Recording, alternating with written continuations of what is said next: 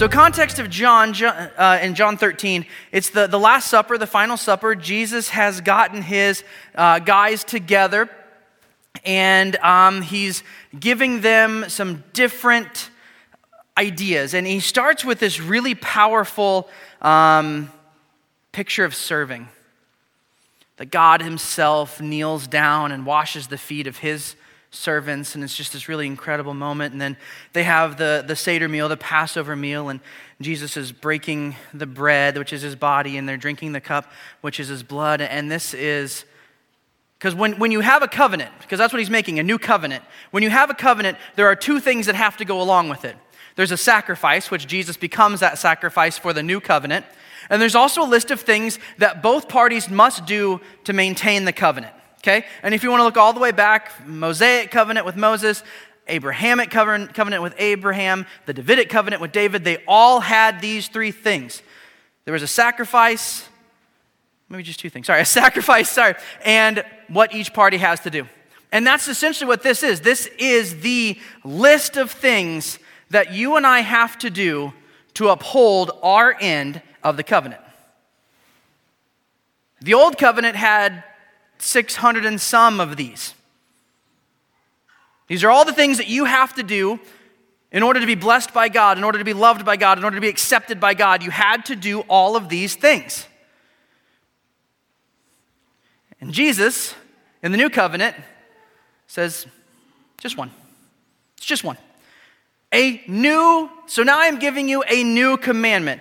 That right there should have caused all 12 of his disciples to go, all right, he's jumped the shark. He has gone too far. He is now giving us new commandments. We've got commandments. That's what Moses did. Moses got them from God. Now this guy is giving us new commandments in his blood. Okay, we're out. We've crossed the line. But Jesus had done so many things and had walked with them and had talked with them, and they were understanding who he was and beginning to get it. And so they listened. Love each other as I have loved you. You should love each other. Your love for one another will prove to the world that you are my disciples. Man, I love that last part. That's not true. I equally love and hate that part. I sometimes wish that the way people could know that I am his disciple is just because I go to church. That'd be super handy, right?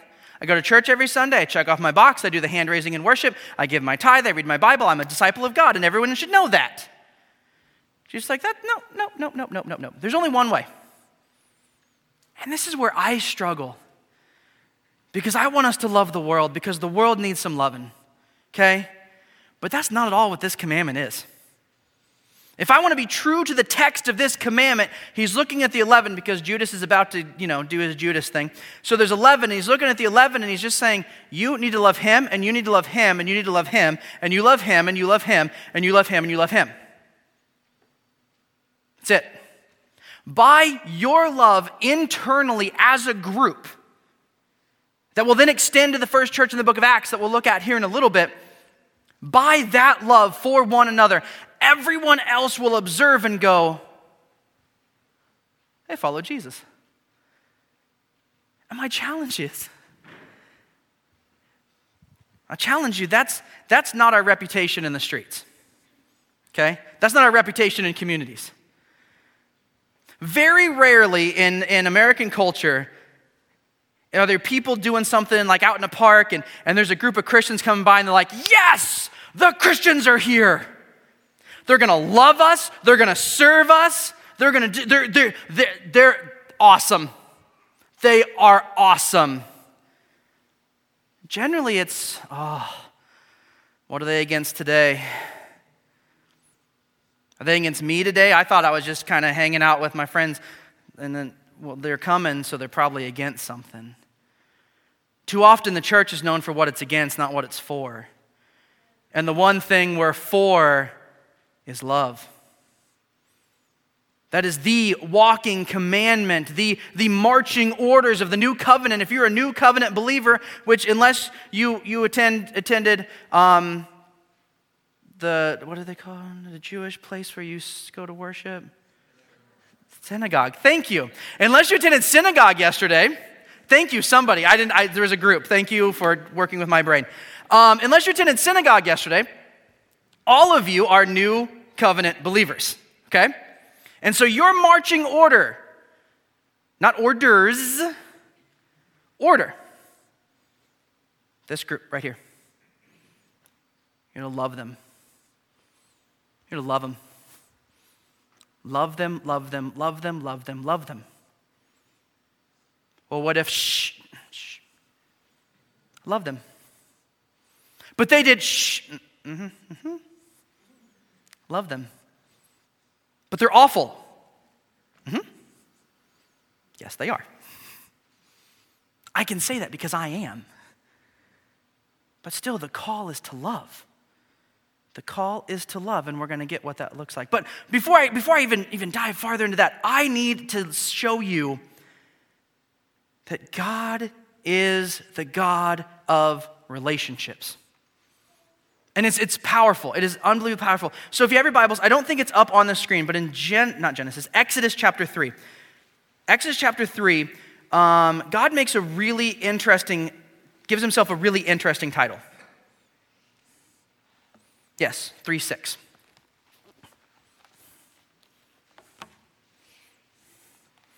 He gives himself a title based on names. It's really interesting. Because throughout history, we'll go small g gods. The small g gods were all gods of location. Okay? Zeus is the god of Mount Olympus. The Nile, the Egyptians had gods that were the gods of the Nile. They were gods of location, specific places. Or they were gods who did things. The god Baal that we see Elijah battling was the god of rain. And so the gods that we see were gods of places and things. But in Exodus chapter 3, when God meets with Moses on Mount Sinai, he said, I am the God of your father, the God of Abraham, the God of Isaac, and the God of Jacob. I am the God of people. I am the God who is in relationship with these people so much that I went with them where they went. All other gods, you had to go to specific places to meet God.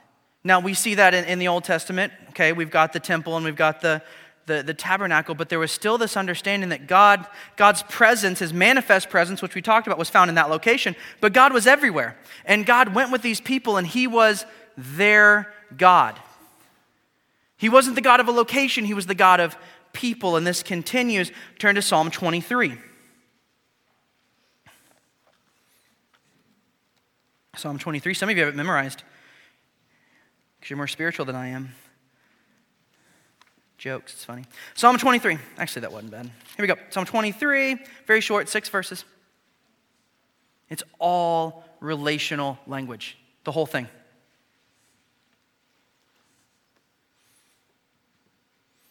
The Lord is my shepherd. The shepherd knew the sheep, spent time with the sheep, understood the sheep. The sheep knew his voice. There's tons of stuff about sheep and shepherd. I shall not want. He makes me lie down in green pastures. He leads me beside still waters. He restores my soul. He leads me in paths of righteousness for his name's sake. Even though I walk through the valley of the shadow of death, I will fear no evil, for you are with me in relationship. You're not the God of a location. You're my God who goes with me. You prepare a table before me in the presence of my enemies. You anoint my head with oil. My cup overflows. I want you to remember that one in a little while. Surely goodness and mercy shall follow me all the days of my life, and I shall dwell in the house of the Lord forevermore. That is all relational. I'm with you. I'm here with you. I'm going to make you do this. I'm going to make you do this for your benefit. I'm going to be with you all the time. And then we jump to the New Testament in the book of John. John records Jesus saying 7 I am statements. And each one of these I am statements that Jesus makes is essentially taking this giant theological understanding and putting it to a person. I am the way, the truth, and the life. I am. It's not a theory. It's not a verse. It's not a book of the Bible. It's a person. It's a person that we build relationships with. It's a person that wants to know us intimately and wants us to know him. And the word know, when you see it in the New Testament, rarely does it ever mean intellectually know. It means to know as in relationship. As a father, son, husband, wife know each other, that you know what they're going to say before they say it. You know how they're going to react before they react. We need to know God in that fashion, and he's that knowable. That's the amazing part, is he's not a God who wants to keep us at a distance. He's a God that wants to pull us close always. So God is the God of relationships. Let's jump back to John 13 and look at John 13 some more. Because what Jesus does here is brilliant. Because if I tell you to go love someone, every single one of you is going to have a different way of doing that. You're going to have a different way of doing what I tell you to do. If I say your job is to love people, you're all going to look at it differently based on how you were raised and your personality and all these different things, and Jesus squashes all of that. You don't get to define love. If you've raised your hand and said, I'm going to follow Jesus, I give him my life, he saved my soul, you no longer get to define what love looks like. Jesus said, I want you to love one another just as I have loved you. That should intimidate every single one of us. That is such a lofty standard that we're bound to fail because he loves us perfectly. He loves us perfectly. And it's absolutely amazing. It's a love that cannot be repaid. Jesus knows that when he pours out love to us, we're not going to give it back very well. On our best days, we are just lacking in our love back to God. But he loves us regardless anyways. And if that's how he loves us, that's how we are to love other people. He loves us when we don't love him. He loves us when we run away from it. He loves us when we fail. He loved us when we were his enemies. It's reckless, it's ridiculous, and it's faithful, and it's consistent. Therefore, our love we should love people when they don't love us, when they run away from our love, when they fail us, when they become our enemies. Our love should be reckless and ridiculous, faithful and consistent. Along your row. On Mondays, on Thursdays, on Labor Day and Memorial Day. This isn't, last week we talked about light of the world.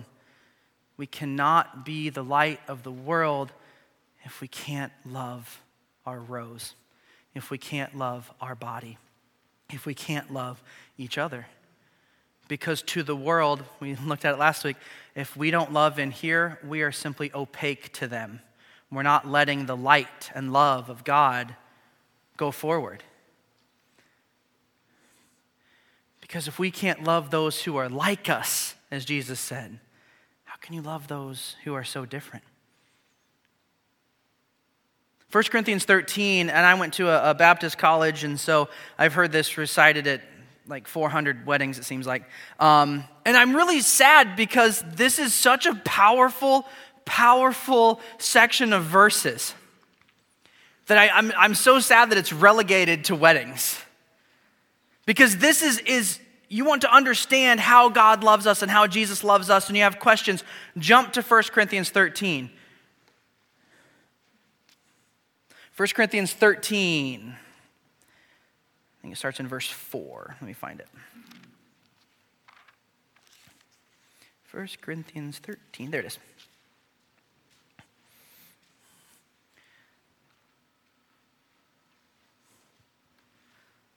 First Corinthians 13, starting in verse 4.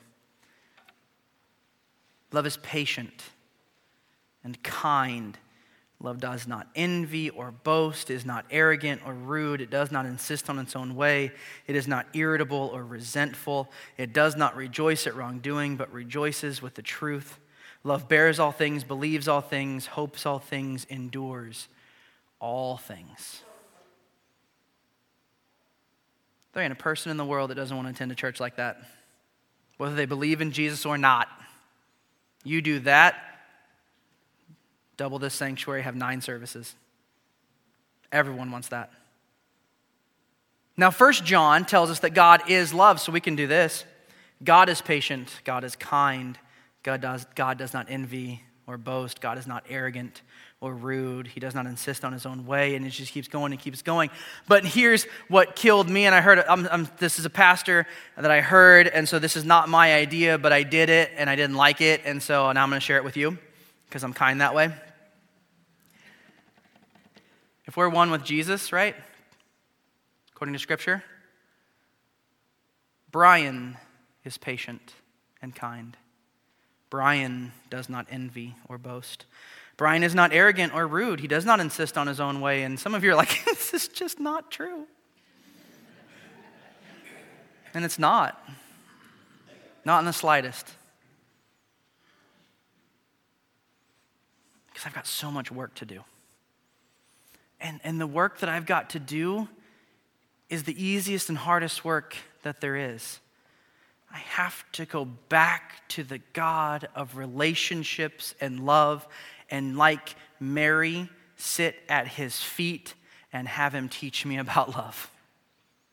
So many of us want to be, there's a story in Luke, and it's real quick, if you don't know the context, there's 2 sisters, Martha and Mary. Jesus comes to their house. Martha's cooking the dinner, setting the table, doing the dishes, vacuuming, taking care of the dog. She's like doing all the stuff. And Mary's just sitting at the feet of Jesus.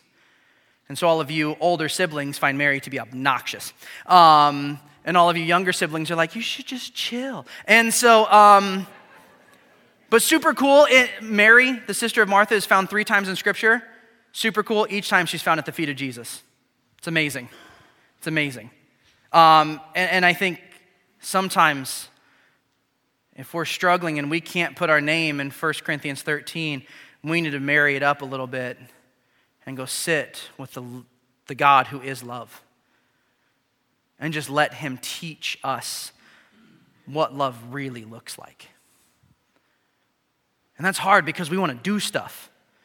And we do need to do stuff, don't get me wrong. The whole end of my message is about us doing stuff, okay? But sometimes we need to pause on the doing and rejoice in the sitting and enjoying. And the reason we need to do that is because our default setting is not love, okay? It's not. And this is, I've read John 13 so many times. It is literally one of my favorite sections of Scripture in all of the Bible, and I did not catch this. I did not catch this until this week. This is awesome. So, John 13. Okay, if you need to go back there, jump back there, because you need to see this. This is awesome. Matthew, Mark, Luke, and John. 4th Gospel. John 13. So we read 34 and 35 earlier, okay? Now we're going to read the one before and the one after. So John 13, 33. Jesus says, little children, yet a little while I am with you. You will seek me, and just as I said to the Jews, so now I also say to you, where I am going you cannot come.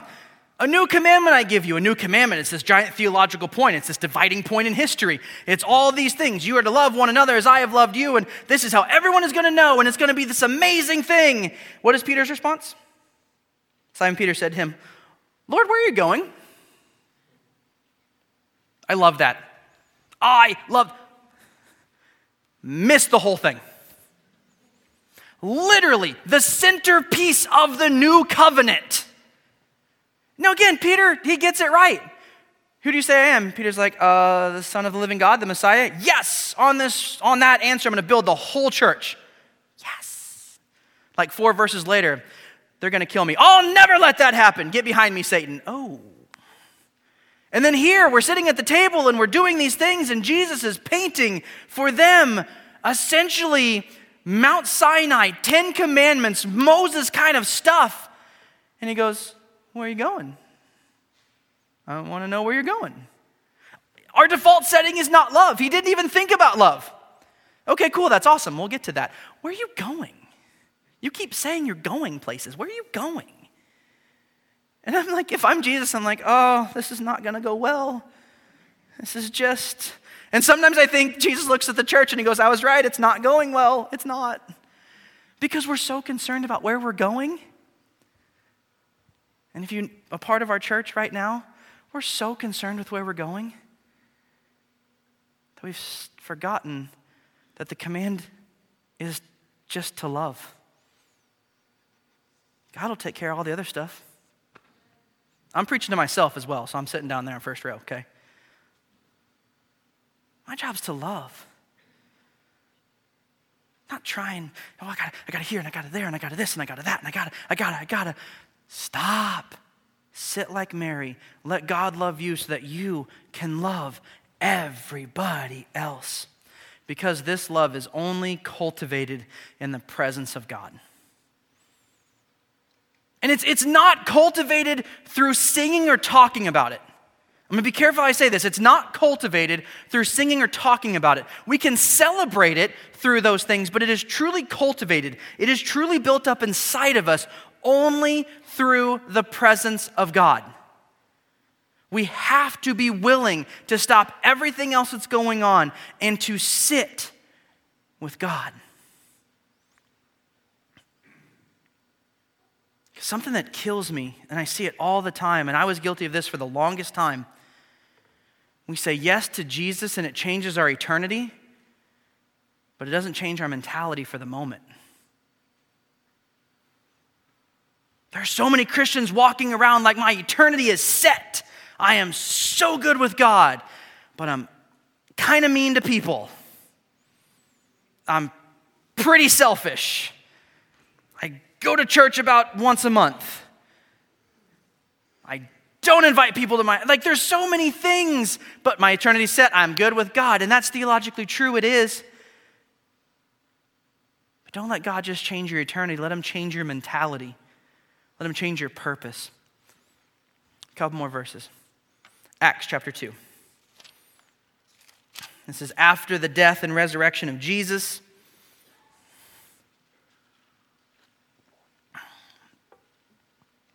Jesus has gone back to heaven to sit at the right hand of the Father. He has given his people his Holy Spirit to go and to do the things that he has commanded them to do. And in Acts 2, we get this really cool picture of what they were doing. And I'm gonna have it up on the screen. I'm not gonna read all of it. I just want to read what they were doing, okay? So up on the screen, here's all the things that they were doing in Acts 2, 42 through 47.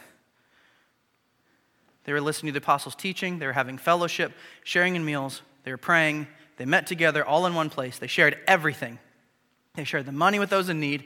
They worshiped together. They met in homes and shared their meals. They enjoyed the goodwill of all people. Everything before that is all internal. Everything above that happens all inside within the body of Christ. And when they did all of those things, they had goodwill with all people. And each day, the Lord added to their fellowship those who were being saved. Did you notice? This is what I noticed. Never once shared their faith. There's no recalling of anything that they were doing that they went out and told people, this is who Jesus is, this is how bad you are, you need Jesus. Nope. They ate some really good food. They worshiped together. They prayed together. They listened to the apostles' teaching. They shared everything. Everything. Everything. And they loved each other so well that in that culture, outsiders who had no idea who Jesus was or had yet to believe in Jesus, every single day were being added to their numbers. People were coming to know Jesus because they were doing the new commandment of the new covenant. That's it. It's not like this, and we do this in modern day Christianity. We have books and seminars and trainings and all these things on how to evangelize, and they're all great, and we need them, and we should do it better, okay? But there's an appearance within Scripture that loving the people in your row is enough to save the world. That's weird to me. I'm just gonna be honest. That's weird to me. That we can love each other in this room so well that all of Harrisonville is coming in like, I saw you guys, like, I didn't even know those relationships still existed. Like if we act like that, hey, you want to come hang out? No, man, my church is getting together. Didn't your church like get together yesterday? Oh yeah, but that was like this other group.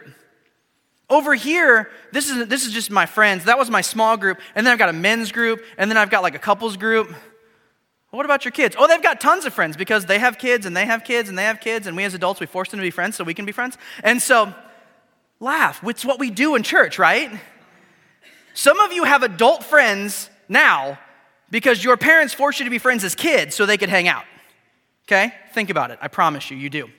And my kids are going to have the same thing because I want to have some adult friends who have kids. And so you're going to like each other. Figure it out. But they invite you to do something and you're like, I can't because I got church. And you're like, wow, like, why? Why do you do all this church stuff? Because they love me. Because they accept me. Because like 2 years ago, I was going through this really rough season. And I had to like buy another fridge for all the food they brought me. I didn't even ask.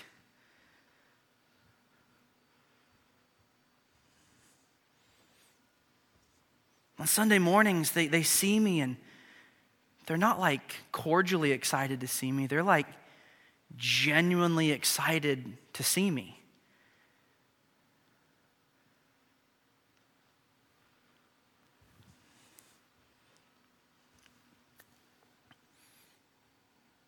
There's no middle ground with this love either. When we start loving each other like this, there's no middle ground. Some of the people will love it and jump on board, and some of you guys are going to hate it. And you're going to see us as weird that we're trying to get involved in your life and we're just nosy and busybodies. And like, no, we're just trying to love you. And guess what? We're not great at it, but we're going to keep trying. And it's going to be awkward sometimes. We're just going to have to deal with it. And here's what's really fun is if we all loved each other in these rows, and then if they try and love me in a way that doesn't work for me, I love them by forgiving them, and it's cool. Because I know their heart. I know what they're trying to accomplish. They're just trying to love.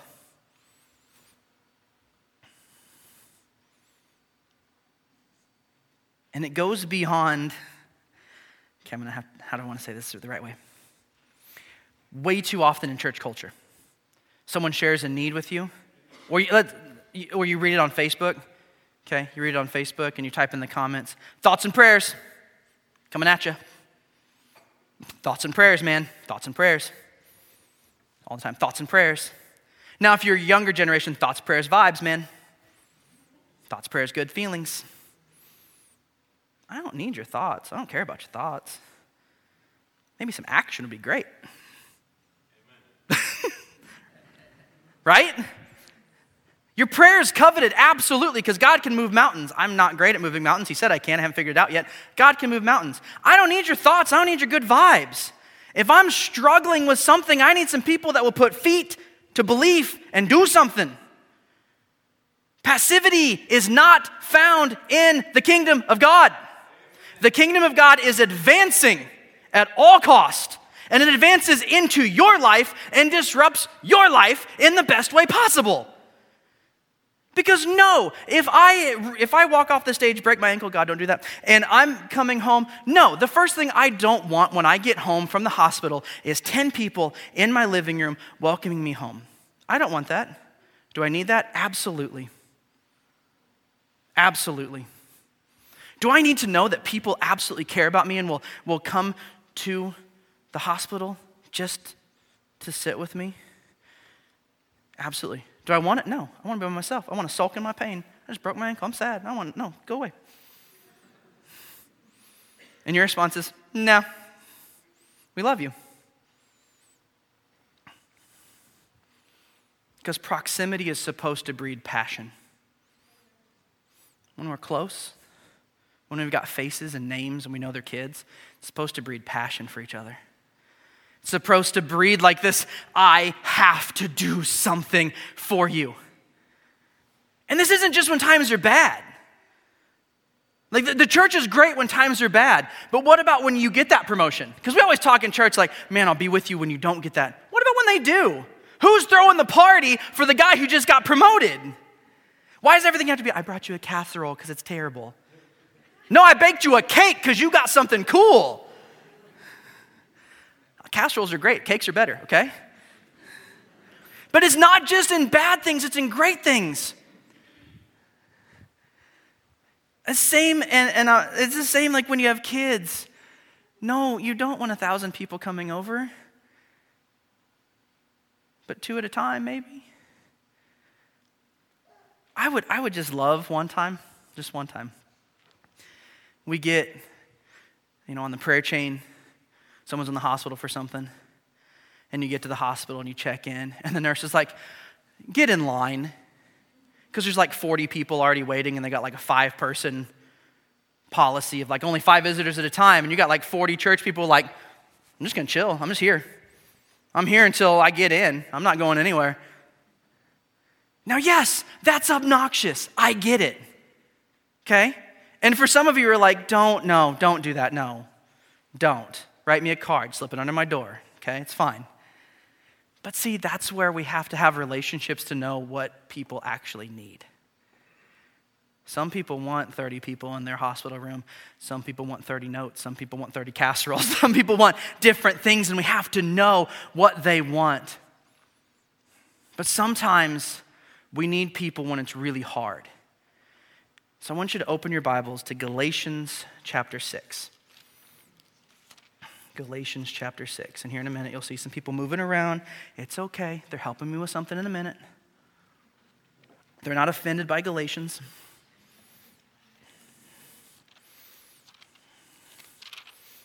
Oh, it's up there. I don't have to turn there. That's why I put it up there, because in the middle, I forget where things are. Galatians chapter 6.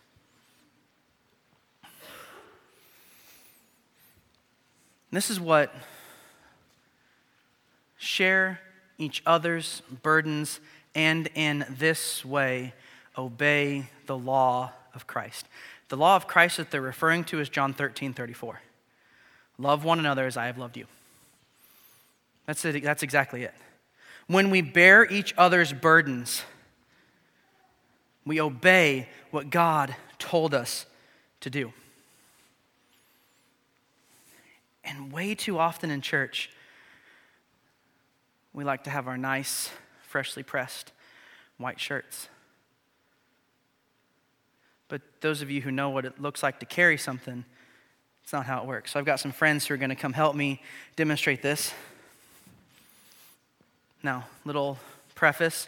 None of the things I'm about to say are true of these people, okay? It's all made up. They're just my helpers, okay? So we've got a friend who's going through some stuff. And proximity breeds passion. And what we need to do too, more often than not, is to give one of these. And say, man, I heard the other day that you're struggling with anxiety, depression. Man, I don't know what that's like, but I'm here. I'm here. You need someone to text. You need someone to call. I'm here. You're not alone. You don't have to go through this alone. You don't have to worry alone. You don't have to be sad alone. You cry, I cry. I'm with you, man. I'm not going anywhere. We're going to do this together. And you come apart. His stuff's my stuff. He doesn't have to, he doesn't have to be alone. He doesn't have to be alone. Thank you. Because when we carry someone else's burden, the weight becomes light. They don't feel alone. They don't feel abandoned.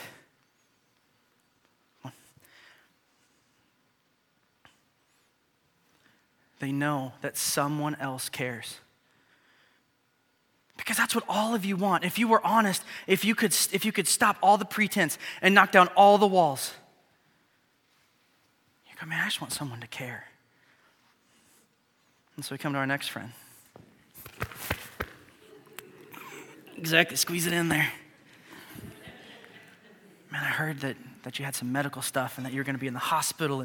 And I heard that, man, you're not going to be able to come in. But what I'm going to do, I can't come into your room, but I'm going to stand outside and I'm going to turn the flashlight on my phone so you can look out that window and you can see my church is there for me. And when you come home, whatever you need, you got it, man. I am here with you. I am here with you. I'm not going anywhere. I am here until you're well. I am here with you. I am here with you. Your stuff is my stuff. You don't have to do this alone. God put us in the body of Christ so that we can carry each other's burdens. So many people. The number one reason that young people, I'm going to jump into youth world for just a minute. The number of young people who are killing themselves is at an astronomical rate because they all feel alone. We are the most connected group of people in the history of the world, and yet every single one of you struggles with loneliness. So, my friend,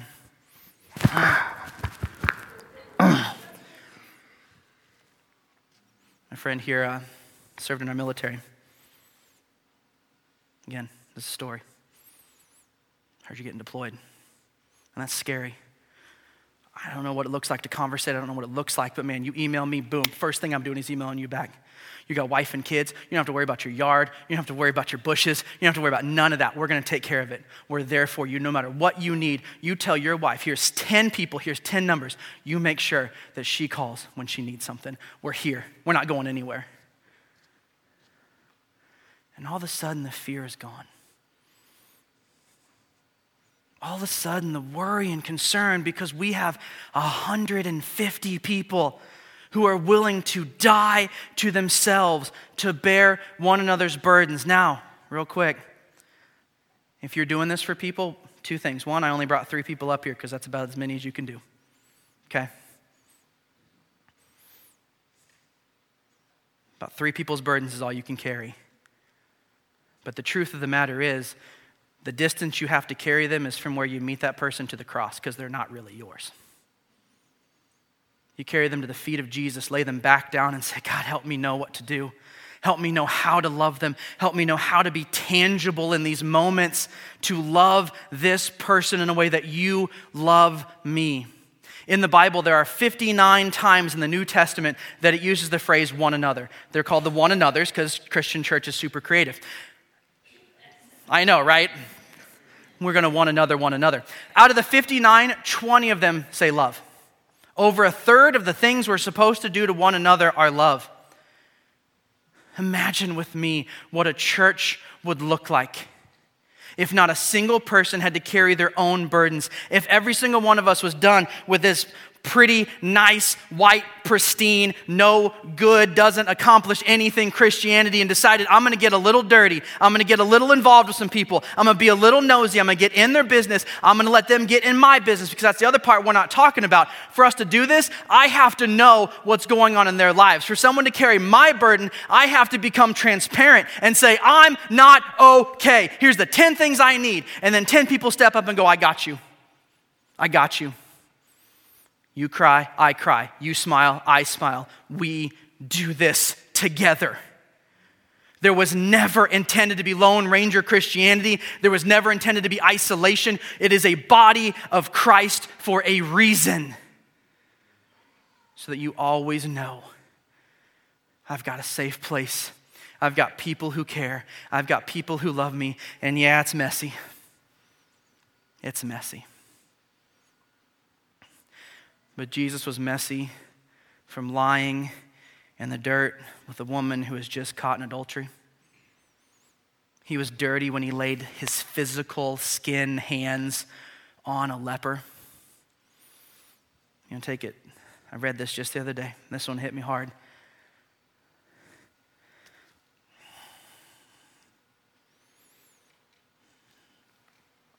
Mother Teresa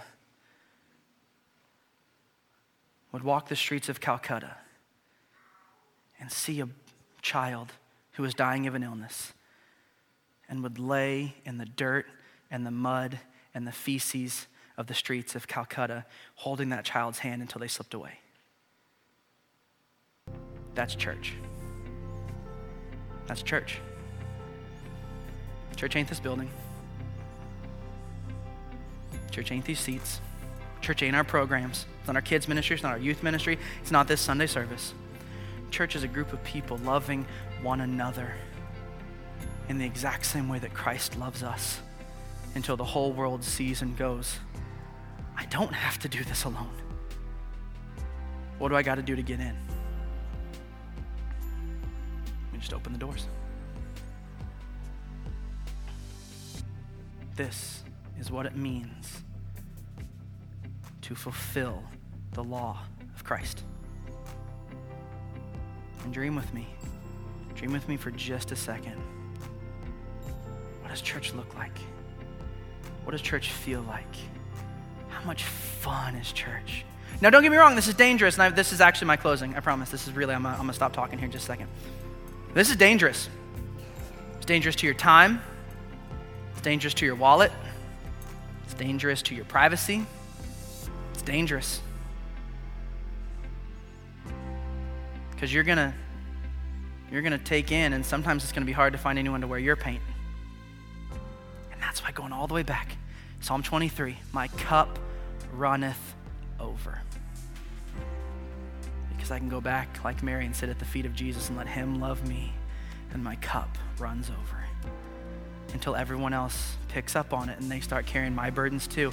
But I don't have to wait for someone else to carry burdens. I can start. I can start carrying burdens. And for each and every one of you that are in here, I'm sorry I haven't done it sooner. I'm sorry it's taken me this long to realize what this really looks like. I'm sorry to my elders. I'm sorry to you guys. I'm sorry that it took me this long to recognize what it really means to love someone. And I hope this morning we can catch it and change the lives of this body and everyone in our communities.